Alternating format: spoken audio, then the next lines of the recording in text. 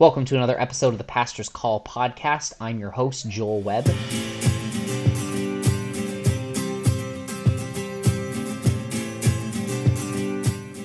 Before we begin today's episode, I want to thank the sponsor for the show. It's Blue Water Free Methodist Church, where I have the pleasure of serving. We're an intentional community reflecting Jesus to our world. Today, I'm so thankful to have joining me Matt Whitehead. He is one of the three bishops on the bishop administration team for the Free Methodist Church. We've already actually heard interviews from both Bishop Linda and Bishop Keith, who also serve with Bishop Matt. So just want to thank you so much for taking some time and joining me today. Yeah, thank you so much, Joel. It's great to be with you and to have the chance to talk about the issue of call. That's one of the things really near and dear to my heart. So look forward to the conversation. Yeah. Well, love just to jump right into it. I'd love for you to share a little bit about your background and what you felt your call into the ministry was. Well, I was raised in a pastor's home. My dad was a Free Methodist pastor. And so, in and around ministry all of my life as a child and adolescent. But my parents were really clear that God does the calling. It's not your grandmother. It's not it's not your parents. And unless God calls, in the uniqueness of the way God works, that you really should not be in ministry unless you do have a sense of being to articulate what that call looks like. So I actually went into college 2 years at Spring Arbor University and then transferred out and graduated from Seattle Pacific University. I was a political science major, actually headed for law school.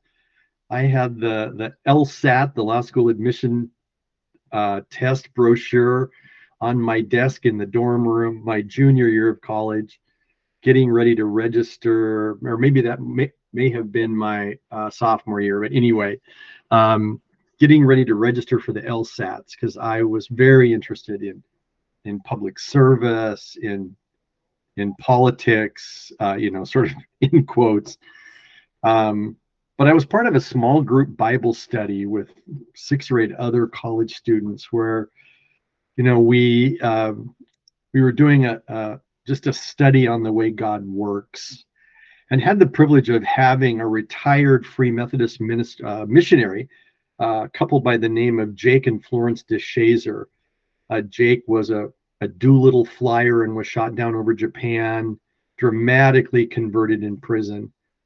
And they were the parents of one of the students in this Bible study that I was a part of, where we began. They were there visiting their daughter, and we invited them to be a part of this discussion. And just a very gracious, gentle, but prophetic couple that prayed over us, and just, we kind of sat at their feet listening to their wisdom.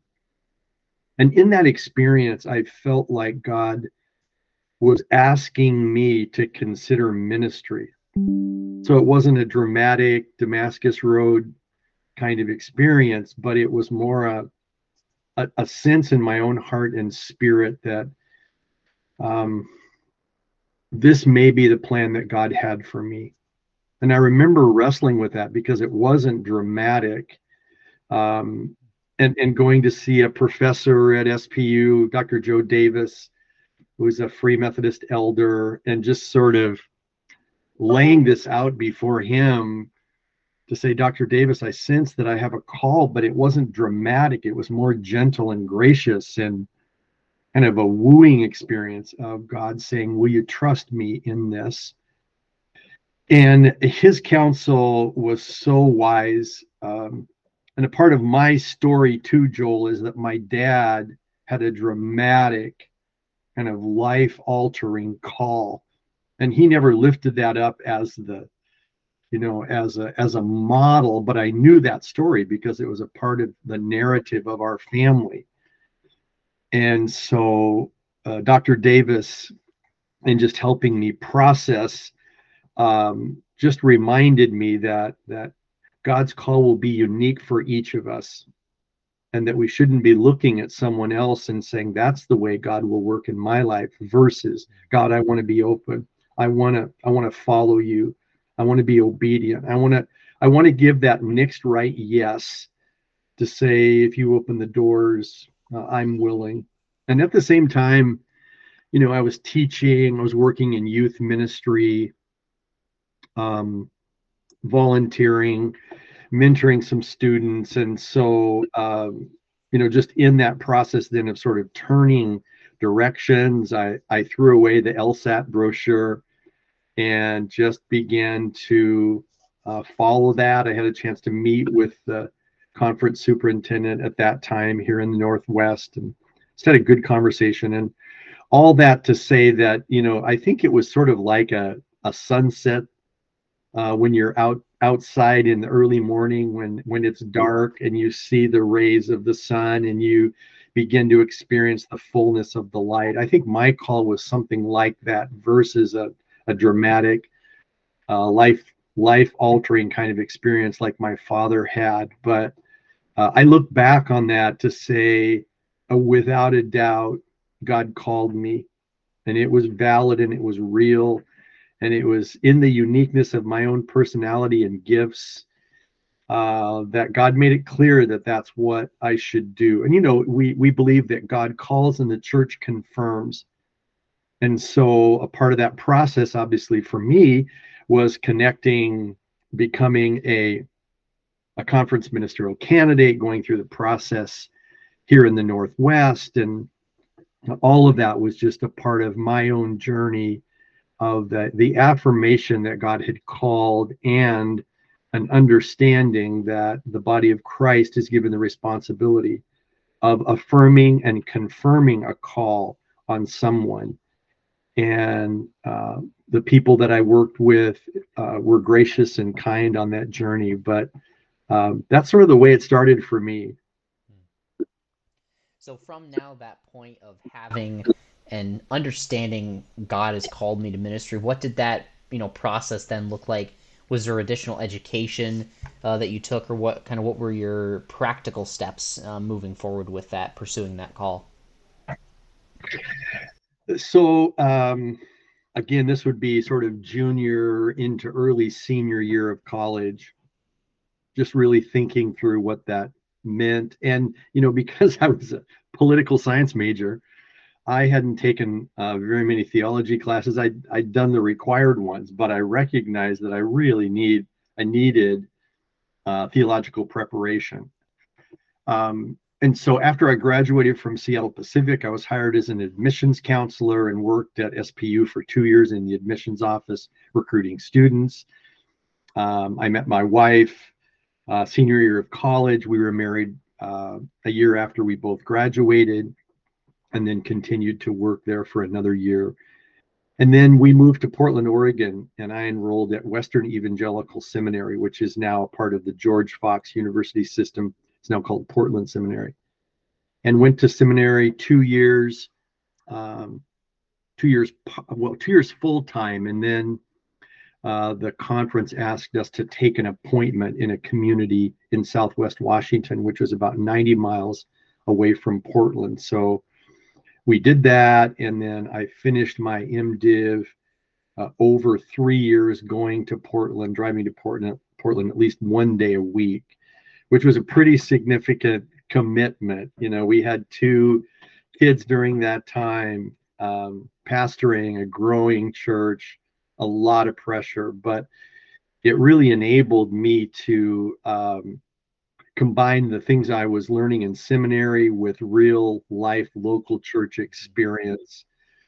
And finally was able to finish the MDiv and graduate sort of with tongue hanging out to finish that process, which I was very thankful that I did. And then eventually, after pastoring 10 years or so, 10 or 12 years, I enrolled in a Doctor of Ministry program through Asbury Seminary. And again, it took me 5 years, 6 years to complete that. I said I took a 3-year program for the MDiv and crammed it into 5, and I did a DMin 3-year program and crammed it into 6 years. So Um, but both of those educational experiences at Western Evangelical and at Asbury have just been so important, so formational in many, many ways that I just look back with great thankfulness to God to open those doors and to provide that, because theological education is important. We believe that as Wesleyans. Hmm. We want to we want to follow God's leading in the on the journey and in the process of sharpening our minds to the kinds of things that we need to be effective leaders in the church. Amen. Now, that first appointment you were at, how long were you there for? We were there for 7 years. So, out of those 7 years, what would, being your first appointment, what was maybe a high point and a low point of that 7 year period at that first appointment, kind of as you're finding your feet as a pastor, right? Yeah, that was a great experience. It was, as I said, kind of community in Southwest Washington, kind of halfway between Seattle and Portland, Oregon. The people were incredibly gracious and kind with me. Because we had a young family, I was going to seminary 1 day a week. The church was growing. We're seeing new converts, and just so much positive happening. And they gave me a lot of grace. I'd been able to go back there, um, and just thank the congregation for their mentoring of me. So that was a great experience. I think the low points that we experienced in that pastorate were more around issues of people that we worked with, trying to encourage them, trying to see them grow spiritually, and for whatever reasons, deciding they didn't want to follow God, they didn't want to be a part of the community of faith. I certainly look back on some stupid things I did, just I think immaturity in what it means to be a pastor. Working with some really seasoned, wise veteran leaders in that church that just had a lot of wisdom, as I said, who gave me a ton of grace. But I think the people issues and some of the leadership issues were low points for me, where I wish I'd done some things differently. There are looking back now, I see some people in that church. I shouldn't say some people, perhaps maybe one family that was pretty manipulative. And I think I gave in because I didn't really understand the dynamics of what was happening. Now looking back, I would say, man, I would handle that so differently. And even some members of this family that kind of personally attacked us, um, and I didn't handle that really well. I wish I had been more differentiated, I guess we would say today, to be able to recognize that it's okay if somebody doesn't like you. I mean, Mm. in leadership, we have to settle that issue of not pleasing everyone. And boy, if we don't get that figured out, we are in deep trouble. And I think just because of the nature of my personality, um, I really hadn't come to a clear understanding of what it means to be um, a leader who's willing to stand up and lovingly but firmly deal with people who have other agendas that are really not pleasing to God. And maybe, because of some of their own brokenness, they didn't really understand those things. But as I said, my regrets more relate to leadership issues I wish I'd done differently, and then just the sadness over some people who made destructive decisions to not follow God and become a part of the community of faith. Mm. So from that first pastorate, and obviously, as you said, you've wrapped up your MDiv and worked on a DMin as well. But could you give us kind of the 30,000 foot timeline from some of those milestones up to where you are today, now one of the three bishops of the Free Methodist Church? Yeah, so we moved in 1990 from that church in Southwest Washington to a church in the Metro Seattle area, where we were for 10 years. And then in the fall of 1999, I was elected as the superintendent here in the Pacific Northwest.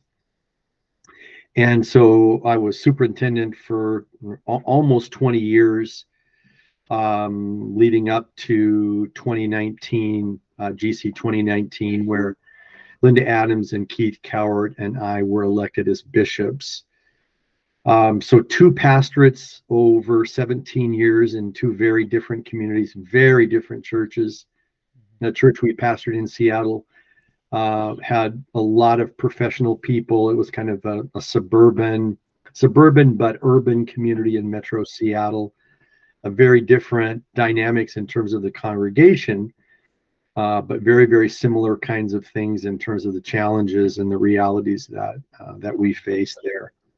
Yeah. One of the things that maybe a lot of people might not think about is the difference between a role of a superintendent, or maybe in a different polity structure they're called a bishop or called something else. But what would you say were kind of some of the key uh, differences between pastoring and then versus or compared to being a superintendent? Because I'm sure there's quite a few differences. Maybe highlight, for those who don't know, kind of what those more strategic levels of leadership are compared to the kind of day-to-day aspect of pastoring. Yeah, it's a really significant difference. And in our polity, kind of the way that we do church, the annual conference and the superintendent really are given the responsibility of stewarding the lives of pastors and churches and working through the Ministerial Education and Guidance Board, the Ministerial Appointments Committee, to really seek God's very best. And so, I describe the superintendency as sometimes being like a cheerleader, and at other times being like the vice principal.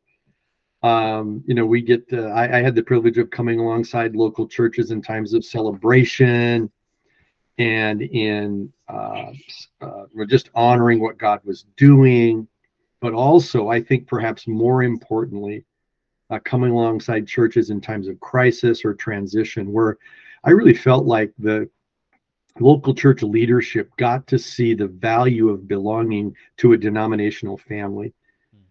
Because in our polity, as you know, Joel, the model is that local church leaders and conference leaders work together.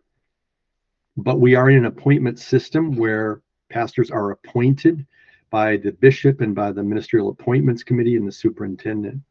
And I felt like there was a sweet spot in every interaction that I had in a local church for people to say, okay, yeah, this denominational thing, this connection is good. And, working with Matt, working with other leaders was a positive experience for our congregation. You just naturally over the 20 years had a number of challenging experiences in local churches where there was conflict or division, or thankfully only in a few cases, pastoral moral failure that I had to deal with as a superintendent.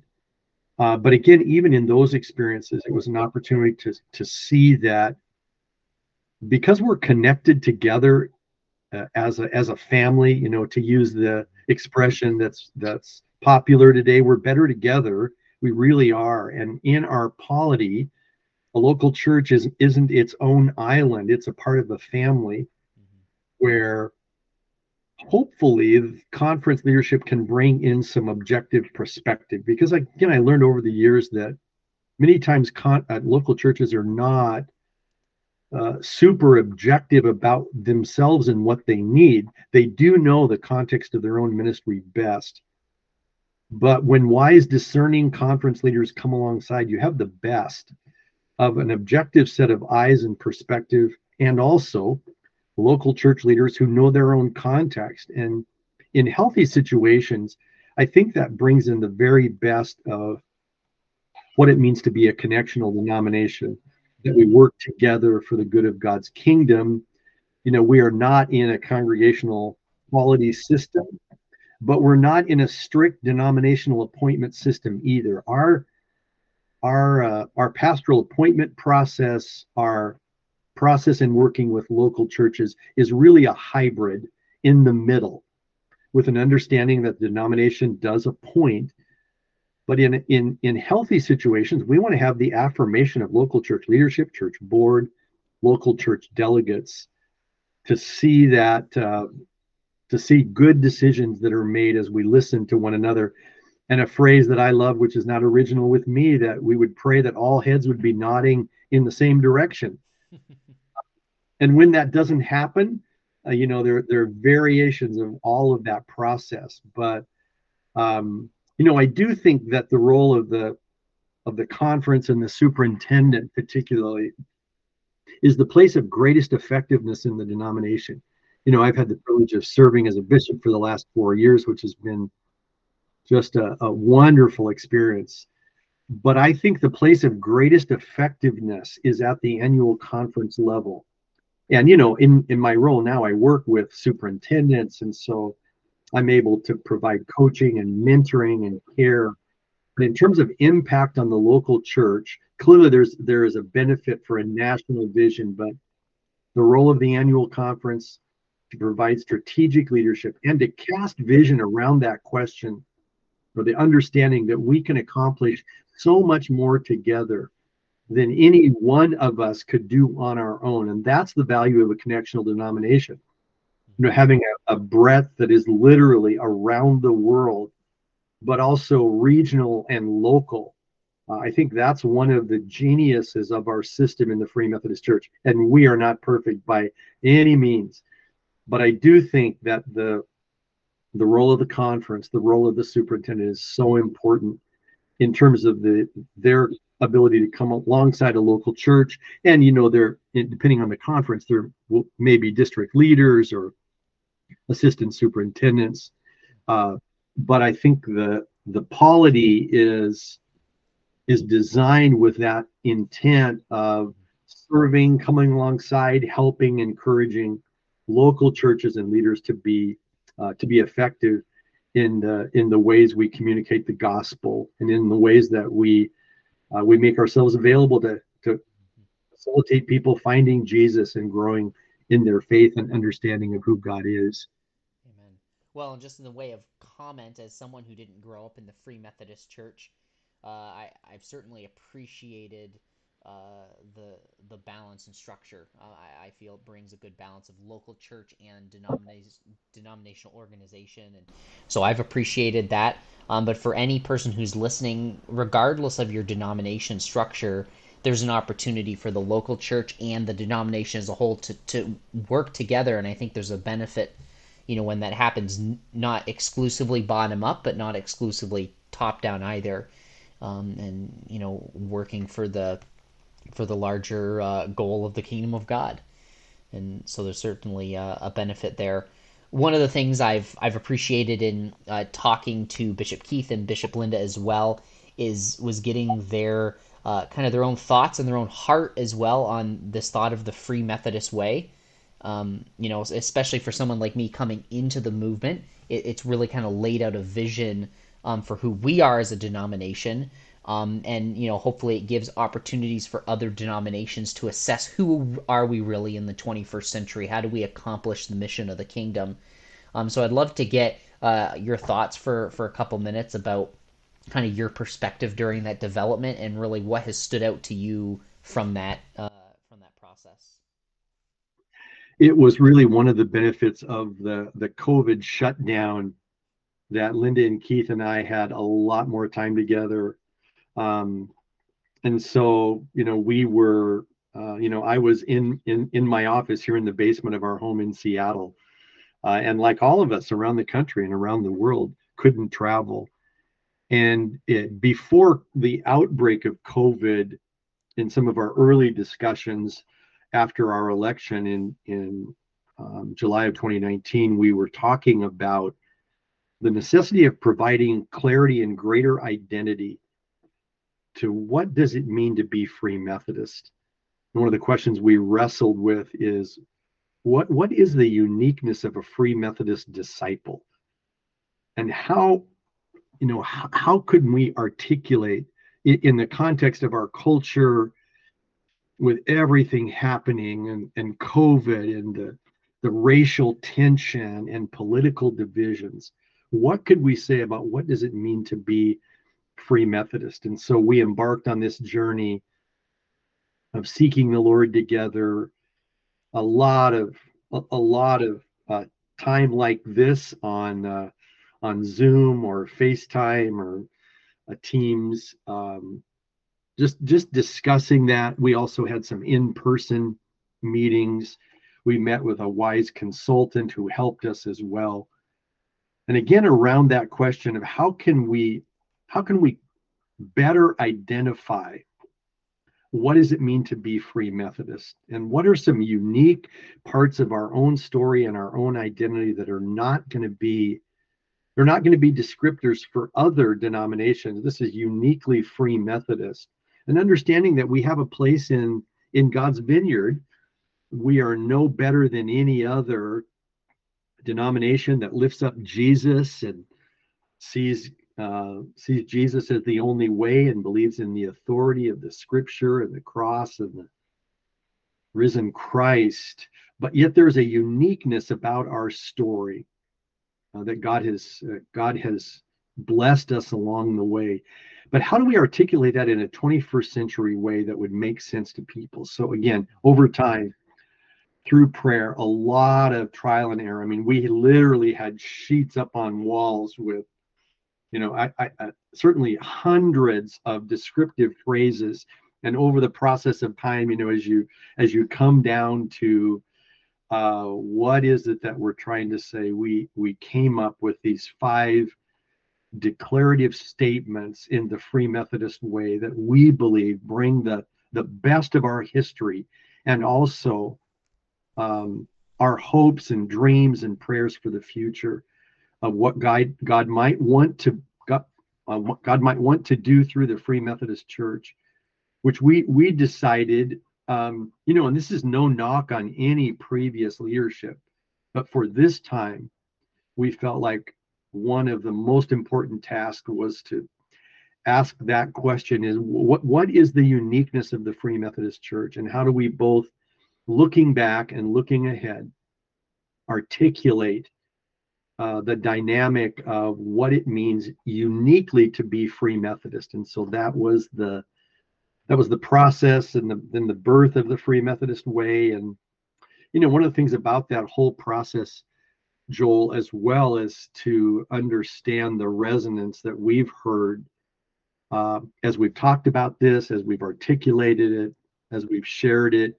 And then a vision or an identity is catching on when you begin to hear it back. And as we travel around the country, particularly, we're hearing the Free Methodist way coming back to us in terms of our interaction in local conferences and local churches, which is super encouraging. But it was one of the blessings, as somebody said, never waste a crisis. And we felt like the COVID crisis really helped us to hone in on these 5 value statements and their connection, as I said, with the best of our history and our hopes and dreams for the future.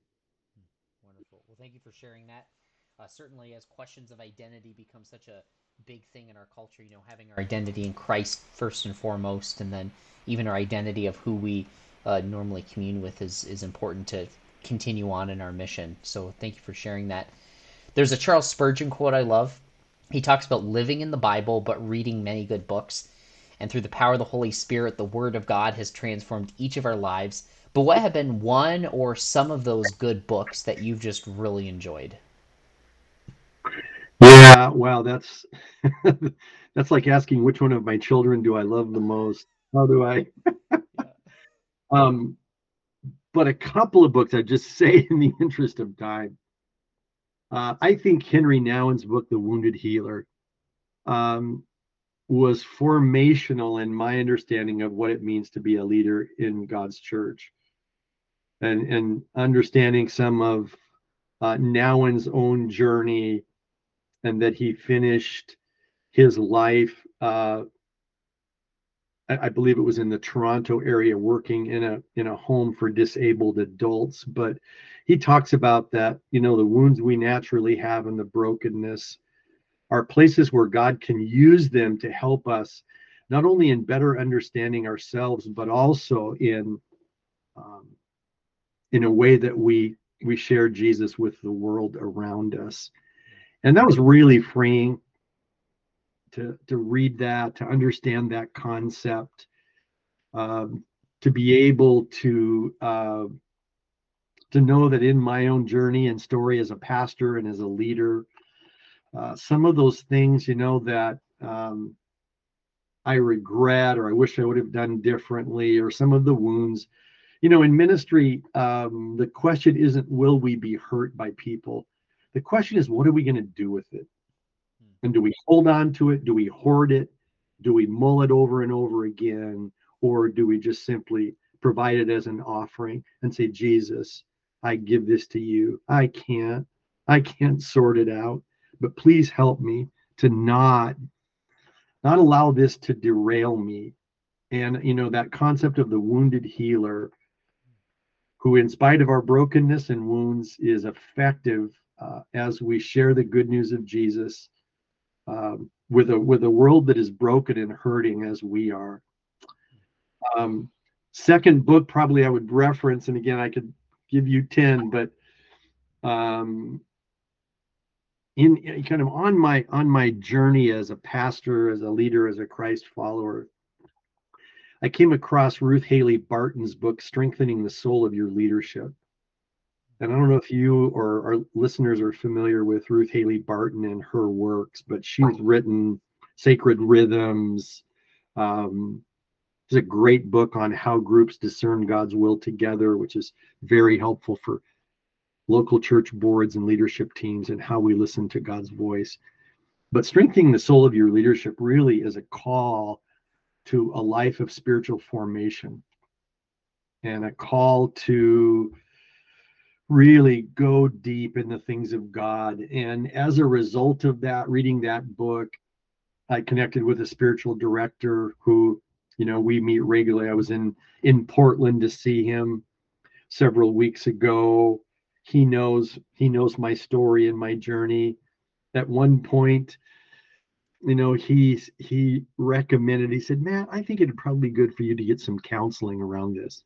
So I connected with a Christian counselor, just some stuff we were processing from the past. But that book really is a call to deepening our relationship with Jesus.